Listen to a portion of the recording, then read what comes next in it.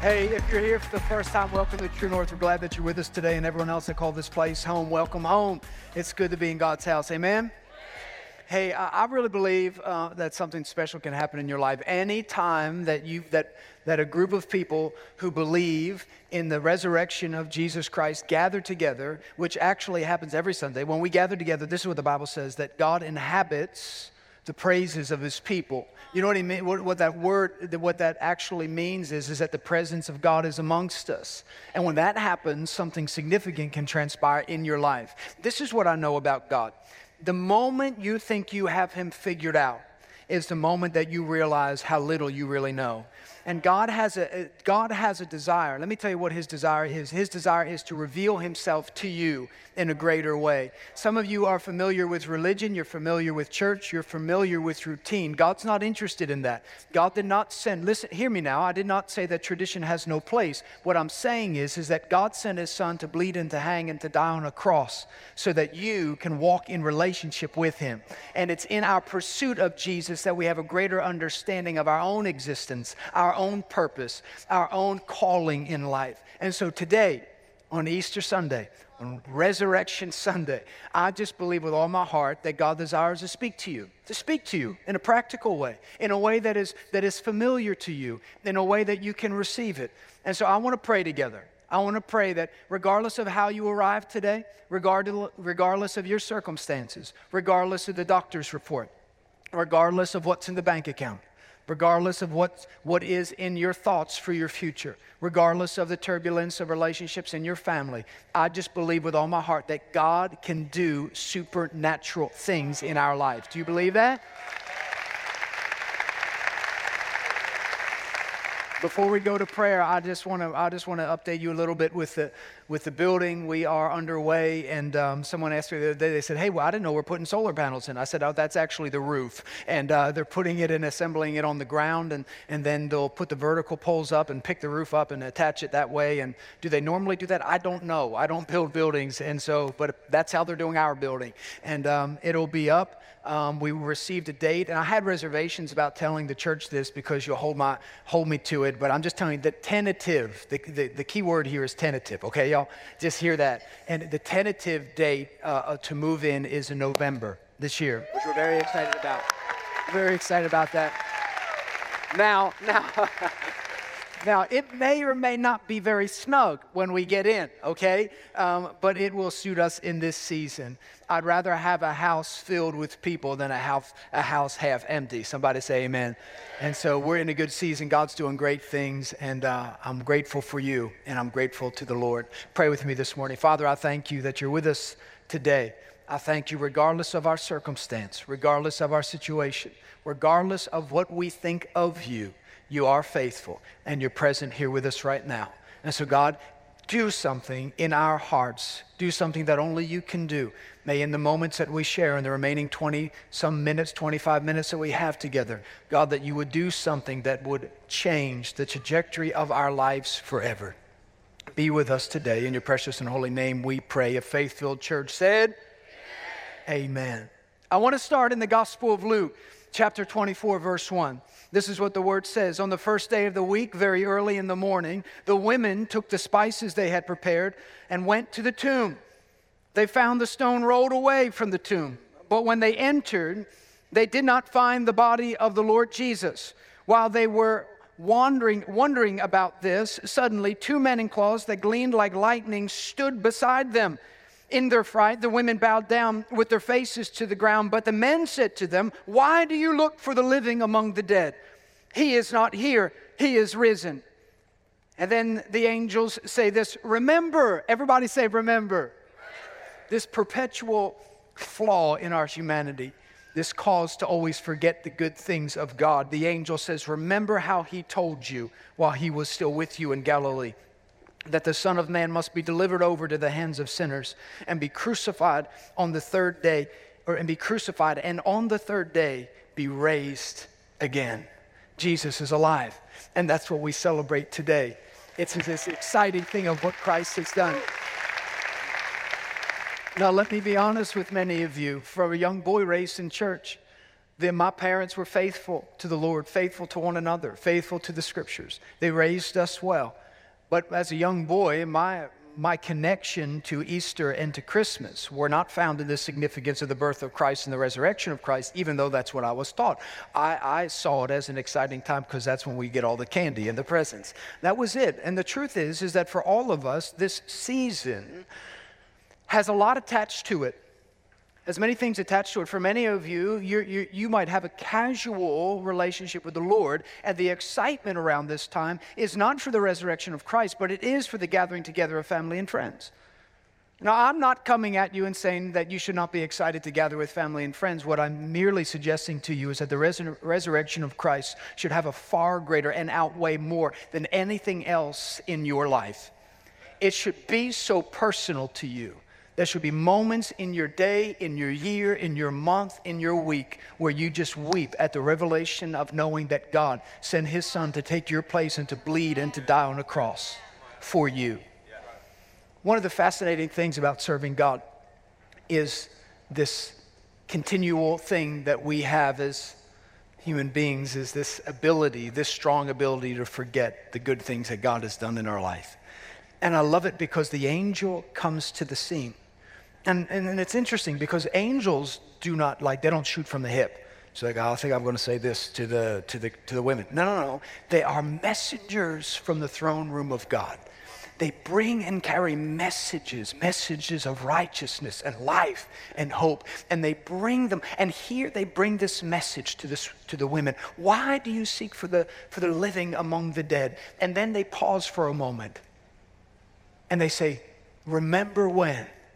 Some of you need to have the remember when moments. Remember when God never left you. Remember when God healed you. Remember when you had nothing and God says, I'm going to make something out of you. I'm going to do something in your life. Remember when you were lost and you were broken. Do you remember God's faithfulness to you so many years ago? Some of us need to stir up the faith in our heart. Do you remember when you thought to yourself, I don't even need God? I got all I need. I got money in the bank. I got a house. My health is good. I don't need God. But how many of you know that God is faithful even when we're faithless? That God still loves us even when we think we don't need Him. Amen? It's the goodness of God. It's the goodness of God that God is faithful. And there's something supernatural about this event. And for one of the things that I feel charged with is not only to equip those who are in Christ, but to really stir the faith of the people of God to say, hey, I'm born for such a time as this. This is my season. This is what I'm called to do. I'm not waiting for my invitation. I'm not waiting for my tag of entitlement. I'm not waiting for my name tag to say I'm in charge. I've been commissioned by God to move mountains, to introduce people to Jesus, to disciple them, to walk by faith and not by sight. But I need you to have this moment right now. Either this story is all fabricated and a lie. Think about it. It's either all a lie, Jesus was a lunatic, we all are just kidding ourselves, or this is the most significant, most important event for each one of our lives today. Nothing is in between. It cannot be of moderate importance to us. Hey, so what do you do? Well, I serve the creator of the universe, but let me tell you about my job. It's like, now hold up. What is it? What is it? And I think this is the problem. It requires something of us. It does require us to pause and to think. I'm fascinated by the lack of thought put into the things of eternity. And I don't know if it's fear. I don't know if it's our inability to not have certainty of things. But can I tell you something? We can have certainty in Christ. I want to share with you some things this morning. Reasons the resurrection matters to you. Reasons the resurrection matters to you. The first is this: the resurrection is significant because it means that God has power over death, that He has defeated sin and death. In Romans chapter 6, verse 23, it says, for the wages of sin is death, but the gift of God to all humanity is eternal life in Christ Jesus our Lord. For many of us, we don't recognize this and we don't see it this way, but God sends Christ to earth and He is the gift to humanity. And for many people, have you ever given someone a gift and they pretend like they're happy about it, but they don't really care? Oh, thank you. You know what I mean? It's like when you're 15 and your mom's still buying you underwear. You're like, thanks, Mom. only person that does it. He's like, no, but you ever receive a gift and you just, it's okay. It's all right. It's good. And you're just on to the next, on to the next, on to the next.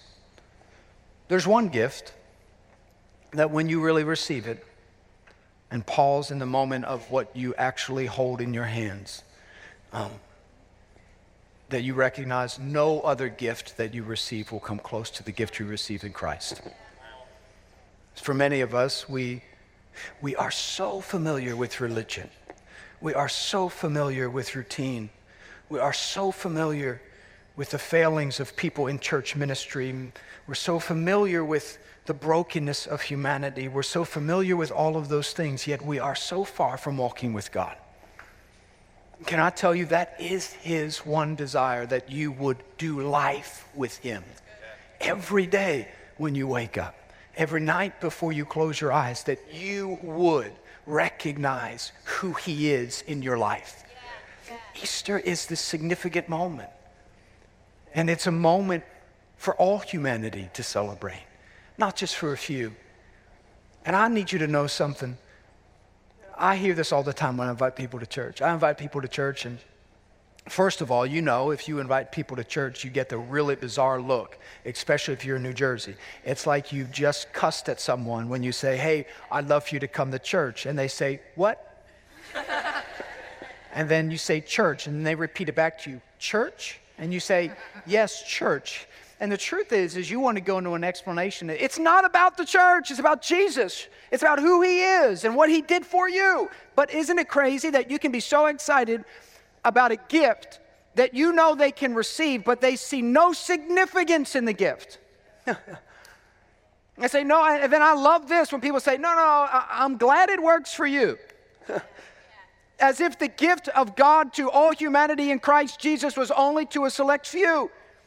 But he came that none should perish and that all would come to Christ in a relationship and walk with him on a daily basis. But yet some see it as religion and obligation, not as a free gift to all humanity.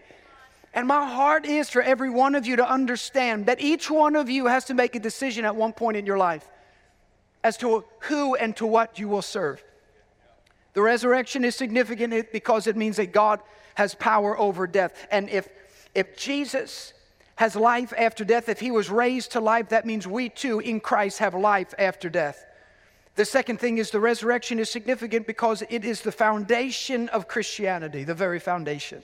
In the building, in the construction process, they're pouring the foundations now. And the foundations, I don't know how much you know about building, and I've been around construction my entire life, and I'm familiar with some things. But I was blown away about the detail and the intentionality behind pouring the foundation of a building. Like, slap some concrete in that hole and let's just move on, okay? Come on, Pastor wants it done. But no, there's this detail in it. There's a detail with insulation and then the footings and then the piers and then the walls and the rebar and the thickness and the spacing. And they have laser levels out there and everything. The amount of detail into the foundation. Why? Because everything will be built upon it. Everything. Everything will be built upon it. And can I tell you something? Whether you think foundations are important or not, they hold everything together. Or they break and everything falls. When I was in kids' church as a young boy, we used to sing this song. It was one of my favorites. And today, as a pastor, it's still one of my favorites. In Matthew chapter 7, verse 24 through 27, this is what the Lord declares. He says, therefore, everyone who hears these words of mine and puts them into practice is like a wise man who built his house on the rock. Did you hear it? Did you hear it? Everyone who hears the words of mine and puts them into practice. James says, don't deceive yourselves and merely hear the words of God, but do what they say. Live it out, because it is in living it out that we identify or we recognize or we tell God, I am your child because I obey your word. Verse 25, the rain came down, the streams rose, and the winds blew and beat against the house, yet it did not fall because it had its foundation on the rock. But everyone who hears these words of mine and does not put them into practice is like a foolish man who built his house on sand. The rain came down, the streams rose, and the winds blew and beat against the house, and it fell with a great crash. As you continue to read through the Word of God, you'll recognize that there are some representations or metaphors used for the Holy Spirit. One is rain. Rain is seen as a blessing from God, a blessing from heaven. Many times when I read this before, I'd always say, oh, that bad rain. I can't believe the rain and the streams and the wind. It's all bad things. But you know, sometimes rain is representation of a blessing in your life, of monetary increase. And God, you could experience resource and money and success and fame. But if it is not on the right foundation, it will all fall. What's the foundation of your life? What is the foundation of your life? The truth is, which I love this. You ever have a conversation with someone and they seem indifferent about the conversation, but the truth is, it is of utmost importance to their life whether they seem to show interest in it or not. And it is the foundation by which you build your entire belief system upon. For many of you, you don't really want to think about it because it causes you angst and nervousness, and you get fearful and you wonder and you don't have the answers to everything. So you just make yourself busy and go through your day only to wait until the next time that the pastor or the friend or the family member brings up, hey, what about eternity? And you're like, oh, well, you know, I believe in God. And so does the devil. So some of us need this revelation in this moment just to say, hold on, what is the foundation I'm building my life? Do you know every dream, every aspiration, every desire of your heart stands upon something? Stands upon something. What does it stand upon? What is it?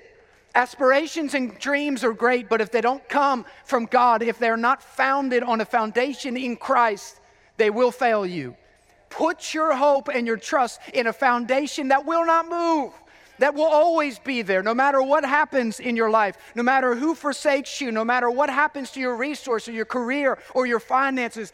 Put your hope, place your hope in Jesus Christ. It will never fail you. He is faithful. He is a solid rock, and our foundation should be built upon him. In this season of my life, I recognize some things. I recognize that we have the options to be distracted and pursue whatever we want. It's the freedom Christ gives us. It's the autonomy he gives us. For true love to exist, one cannot be forced into loving someone else. Therefore, God gives us this autonomy to choose. He says, choose what you will. Do you need me? Yes, you do, but I'll let you choose. It's the goodness of God. It's true love. It's God offers it to all humanity and says that this is who I am. My love for you is far greater than you can even comprehend, but you choose. I'm trying to teach my kids the significance of these seasons, and it's so hard.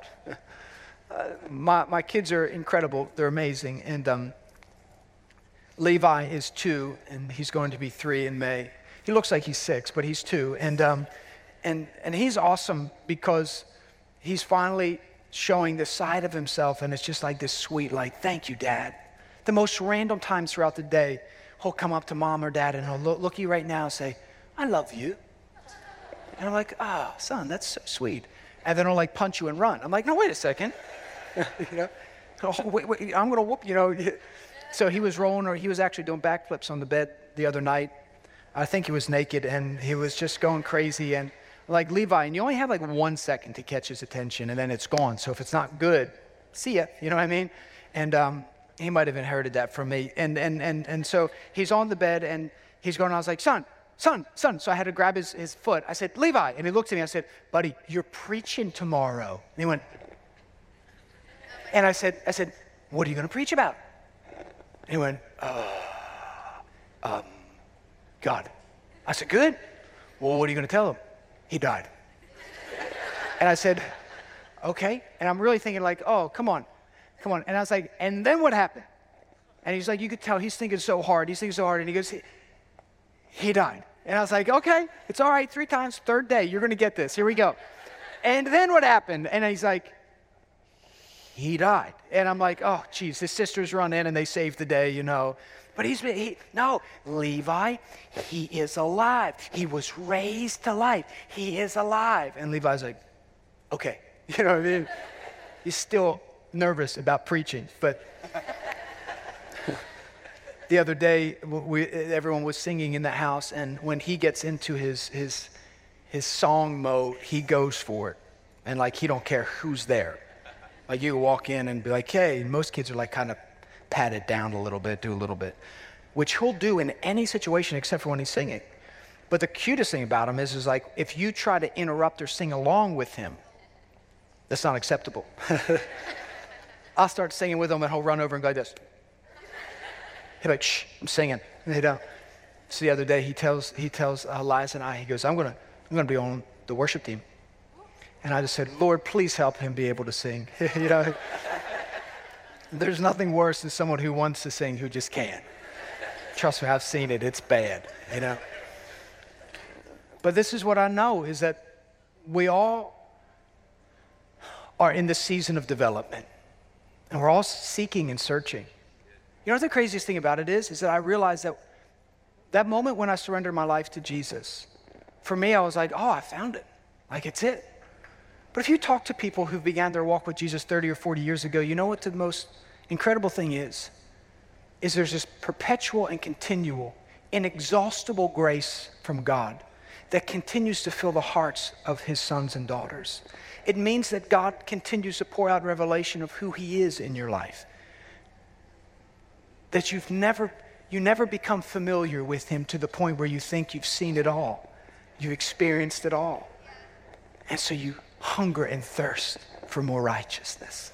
You have a desire to see more of God, to be used by God. Anytime in society when someone says, I've been used by them, it's a negative connotation. Oh, but to be used by God, there is nothing greater than to be used by God. Without the resurrection, there is no Christianity as we know it. Without Christ being raised from the dead, there would be no forgiveness of sins. Without Easter, our faith would be useless, and so would my preaching. It would mean nothing if Christ did not rise from the grave. Paul says in 1 Corinthians, and if Christ had not been raised, our preaching is, in essence, useless, and so is our faith. Everything hinges on his resurrection. And I love it because Paul in Romans, he says, I'm not ashamed of the gospel.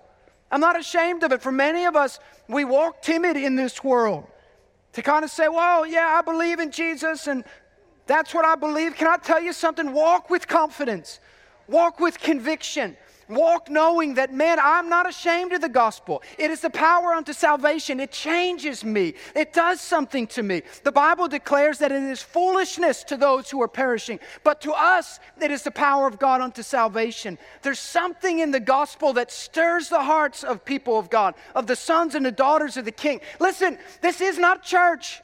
I'm not interested in doing church no more. I'm not interested in the same old, same old. I want God to do something radical in my life. I believe with all my heart. Listen to me. I believe that you're called for such a time as this. It's not about your job. It's not about your career. It's not even about your dreams. You know what God says when he says, follow me? Let your dreams die. That's when he says, let them die. And he's like, oh, that's terrible. No, it's not. Because the truth is he knows the deepest desires of your heart. And the truth is you don't even really know how to make them come to pass, but he does. And when you surrender and die to yourself, then God births something in your spirit. And when you really continue to serve him and follow him, man, that begins to come to life. And you'll find yourself saying, man, I never thought I'd be doing this. I never thought I'd be here. But I feel like I was created and made for this. Do you know what that means? That's why the Apostle Paul, he says, I no longer live, but Christ lives in me. Do you know what he's saying? All my accolades, all my finance, all my resources, everything I've attained in life, I count it as nothing. Count it as nothing. Either he is a crazy man or he knows something that I want to know. He knows something of what Christ did, paying the penalty of sin for each one of us on the cross. The resurrection is personal. It's significant to us. The resurrection is significant because it means that there is life beyond the grave. There is life beyond the grave. Paul says, for me to live is Christ. Hear me now. And to die is to gain. My God, I want to have that conviction in my soul.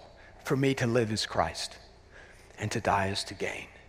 It's as if Paul had this ability to recognize that everything that I pursue in this life, it is not on the foundation of Christ. It is worthless. It will pass away. It will be burned. It will cease to exist. But his word will remain forever. Over the past several weeks, really within like a month's time, I had the opportunity and the privilege to celebrate my two grandmothers going to be with the Lord. And can I tell you, though we mourn their passing and shed tears for the memories that we shared with them, there is this deep-rooted conviction in our spirit that we know to be absent in the body is to be present with God. And to know that and to have that, that is the hope. That's the hope we have in Christ. What a dreadful thing to stand at a funeral and not know if someone had placed their hope in Christ. To know that you have the opportunity to place your hope in Jesus Christ and to surrender your life knowing with certainty, not wondering if, but knowing with certainty that I've placed my hope in Jesus Christ. I've surrendered my life to him. I've asked that he forgive me of my sins. And the Bible says that God's faithful to forgive those who ask him to. And so to know that and to receive him as Lord and Savior is a game changer. It changes everything. The resurrection is so significant because it proves that our God is the King of kings and the Lord of lords. I don't care what religion you compare Christianity to. Every person who founded it, everyone who led it is in the grave. Every one of them. But our God is alive. And he's defeated sin and death and the sickness that we walk in. He's defeated it all. The resurrection is significant because it displays to us the love God has for us. 1 John 3 says, see what great love the Father has lavished on us, that we should be called children of God. Do you know when Jesus was in the Garden of Gethsemane, some of you might recall this, he began to weep and to cry, and tears of blood, the scriptures record, dripped from his face, and he was in incredible turmoil. And he said this prayer to God, the Father. He says, God, if there's another way, can we consider that? And then this famous line that will exist through all eternity. He says, not my will, but your will be done. This act of willingness and surrender to do and to be obedient to the Father.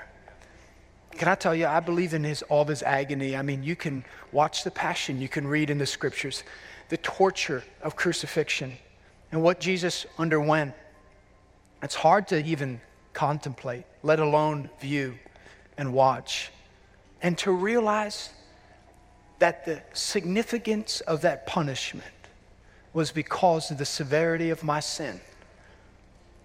The significance of that torture was because of the significance of my sin.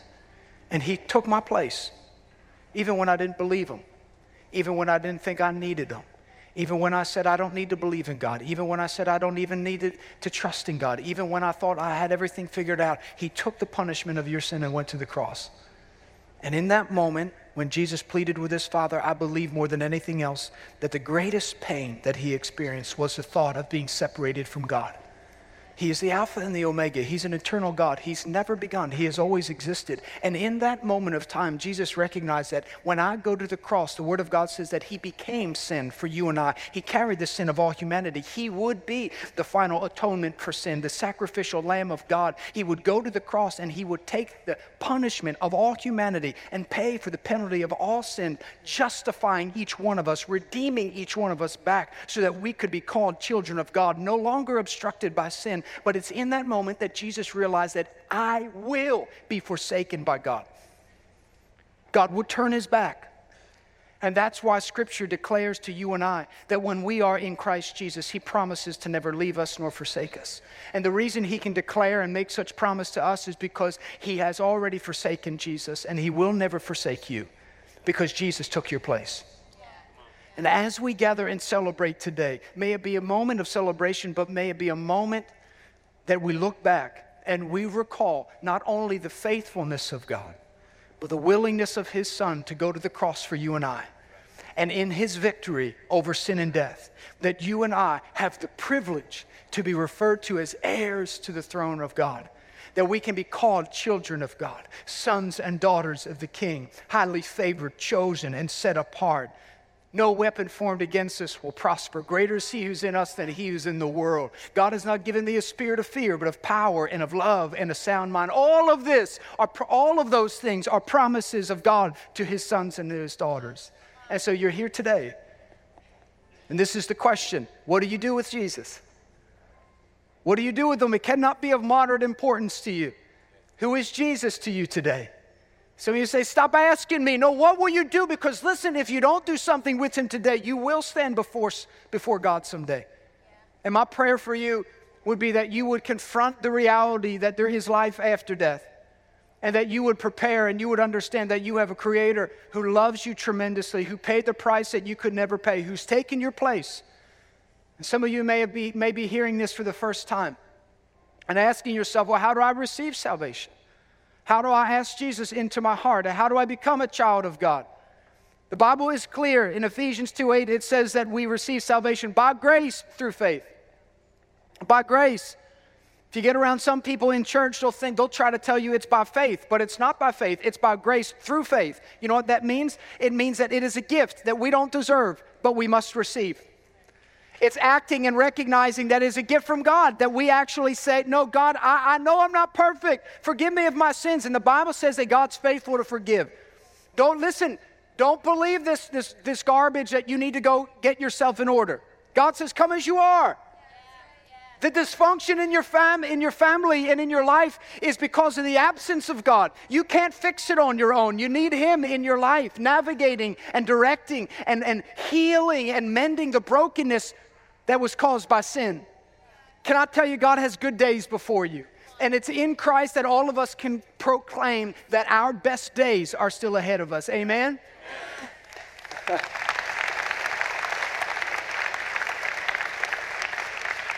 Jesus said, I am the resurrection and the life. He says, the one who believes in me will live even though they die, and whoever lives by believing in me will never die. He says, I am the way, the truth, and the life. No one, hear me now, no one comes to the Father except through me. I'm going to ask you in a moment if you want to surrender your life to Jesus. And I just want to be clear about this, and I feel like God continually stirs my heart. I don't want you to misunderstand what I'm asking you right now. I'm asking you if you're ready to say to you all of your dreams and your aspirations, and you're ready to say to them, I'm willing that they die so I can surrender my life to Jesus. Do you know what that means? It means that you trust God more than you trust yourself. That you trust God that he's going to provide a way when it seems like there's no way. That you trust God that when you lay down your dreams, he'll give you dreams that you never thought imaginable would happen in your life. And the Bible says that we receive it by grace. Grace means getting what we don't deserve. Romans chapter 10, verse 9, it says that if we confess with our mouth and believe in our heart that Jesus is Lord, we shall be saved. I want to pray with you. It's a simple prayer, but it's a significant one. When you say this prayer, everything may seem the same. But the truth is, the Bible says your spirit is alive in Christ. The same power that raised Christ from the grave lives inside of you. Can I tell you the importance after you make this decision to be planted in the local church? Psalm 92:13 says that those who are planted in the house of the Lord will flourish in the courts of our God. Do you know why? Because you weren't made to do life alone. You weren't made to just be a lone ranger in the kingdom of God. You're meant to be in relationship and community with other people. Does that mean that everyone in here is perfect? Far from it. We're a family of broken people, of imperfect people, serving and pursuing a perfect God. And I know that there's a place for you here if you don't have a spiritual family to call home. Let me pray with you right now. Bow your heads and close your eyes. Hey, thanks for watching. I pray that that message was a blessing to you, and I pray it's encouraged you wherever you find yourself in your journey of life. We never like to end any one of our services without giving you the opportunity to say yes to Jesus. And the Bible says in Romans chapter 10, verse 9, that if you confess with your mouth and believe in your heart that Jesus was raised to life, that you will be saved. And salvation is a free gift. You can't earn it. You can't buy it. You can't work towards it. It can only be received. It's this incredible grace that comes only from God. So the Bible says that right where you are in your season, not trying to fix anything else, not trying to get yourself better, not waiting or putting off salvation, but today, to make the decision to say yes to Jesus, that you know you can't save you, that you need Jesus to be the Lord and Savior of your life.